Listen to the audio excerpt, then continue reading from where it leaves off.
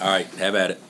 Bill, were your mood swings tonight as great as the swings in this basketball game? Probably on the inside. I tried not to let it show as much, but that we played as well as we played, maybe as well as we can play the first half, and not just because we made shots, but the ball moved, we guarded, we were active, did just about everything right. And in the second half, we weren't as good, but we also missed some open looks, but they were great. When you're playing from behind, sometimes that's the most fun games to play in if you're on offense, because the basket looks like a water tub. There's no pressure if you don't make shots, and then of course it looked like a thimble for us, till late. But guys made plays, and our young kids came through, and it was a great basketball game and an unbelievable win.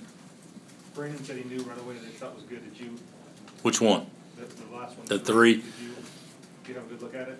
Well, I watched. I was watching. I usually try to watch the game, but I don't know if I had a special look or anything like that. But it was a big time play because we're shooting one to try to tie it, and we end up off a missed free throw going up two.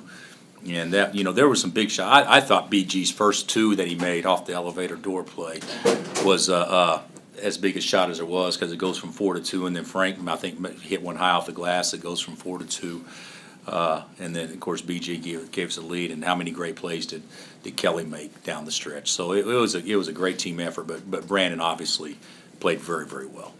Did you have a feeling that Cliff would give you more tonight after? Yeah, I thought Cliff had a really good practice yesterday, even though it's short, and he had a great shoot around today. Cliff is he's been a struggle.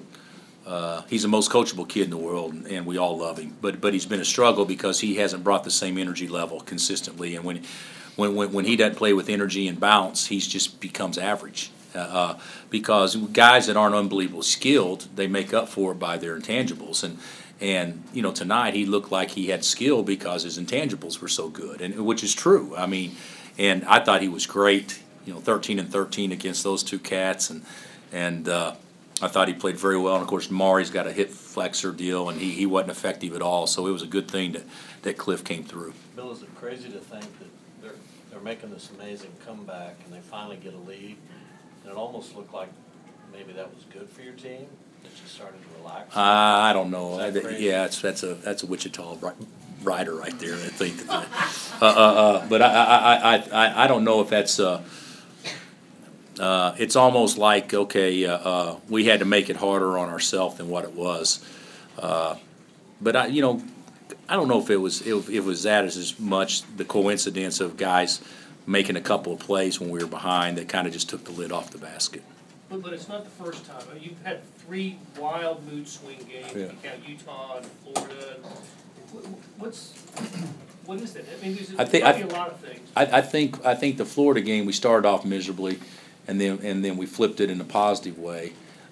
Utah, we were miserable the second half, and we almost couldn't get it back. But I think they took the lead too late, and then we closed it. I'd watched the tape. I didn't think we played as bad tonight. Second half, I thought we missed shots, and I thought they played really well. So, a lot of times when you look at it, Blair, from my standpoint, you look at it. We were great. We were awful. I think we were great, and I just think they were great. The second half more so, but certainly, you got to figure out a way to win close games, and we didn't do it on Saturday, but we were fortunate that we could do it tonight. Is it possible we could see these wild swings in this league because of the competitiveness too? I think so. I mean, they're really good, and that was a great home crowd, and we were lucky to win or fortunate, and then I don't think we go back down there till the last game of the season, and hopefully that game will be for a lot of high stakes. But I think you're going to see. I mean, I hate to say this, and fans won't like hearing this, but you can play really well and lose, and we probably would have. We didn't play well Saturday, but even if we played well, that wouldn't have guaranteed any success up in Ames, and there's going to be the same way for us and for everybody else moving forward. There's 7 or 8 teams that if they play well, they're going to be difficult to beat wherever you play. So I think you'll see a lot of swings in games like you saw tonight. But when you can shoot the ball like they can, and you got Buddy and Cousins, and the basket gets big, sometimes good defense doesn't make any difference. They still make shots. Bill Cliff has, two of the bigger plays, gets that offensive rebound to lead to the three, Right. gets a charge right after that. How important is it for you guys to be able to reach your peak, that you get that kind of energy from him going forward? Let's be honest. I mean, hey, Perry and Jamari are great, but they don't have they don't give us a physical presence like Cliff potentially does. So we need that. We need that. It changes our team, regardless of who starts or what we do moving forward. Everybody needs a rim protector. Everybody needs somebody that can get rebounds in traffic, that has extremely strong hands. I mean, there's so many things that good teams have from a physical presence that really we haven't had that consistently this year. And it's not a knock to Cliff.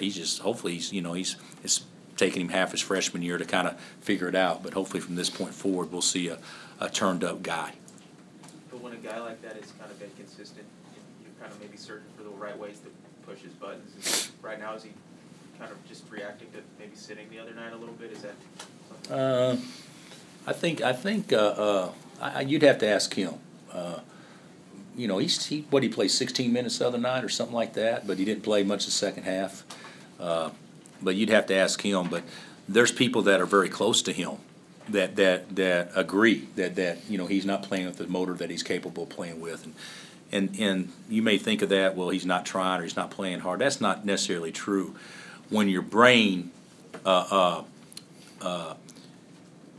hesitates and you're thinking, all of a sudden you lose that motor. And so, I mean, can you imagine a sprinter if their mind's cluttered?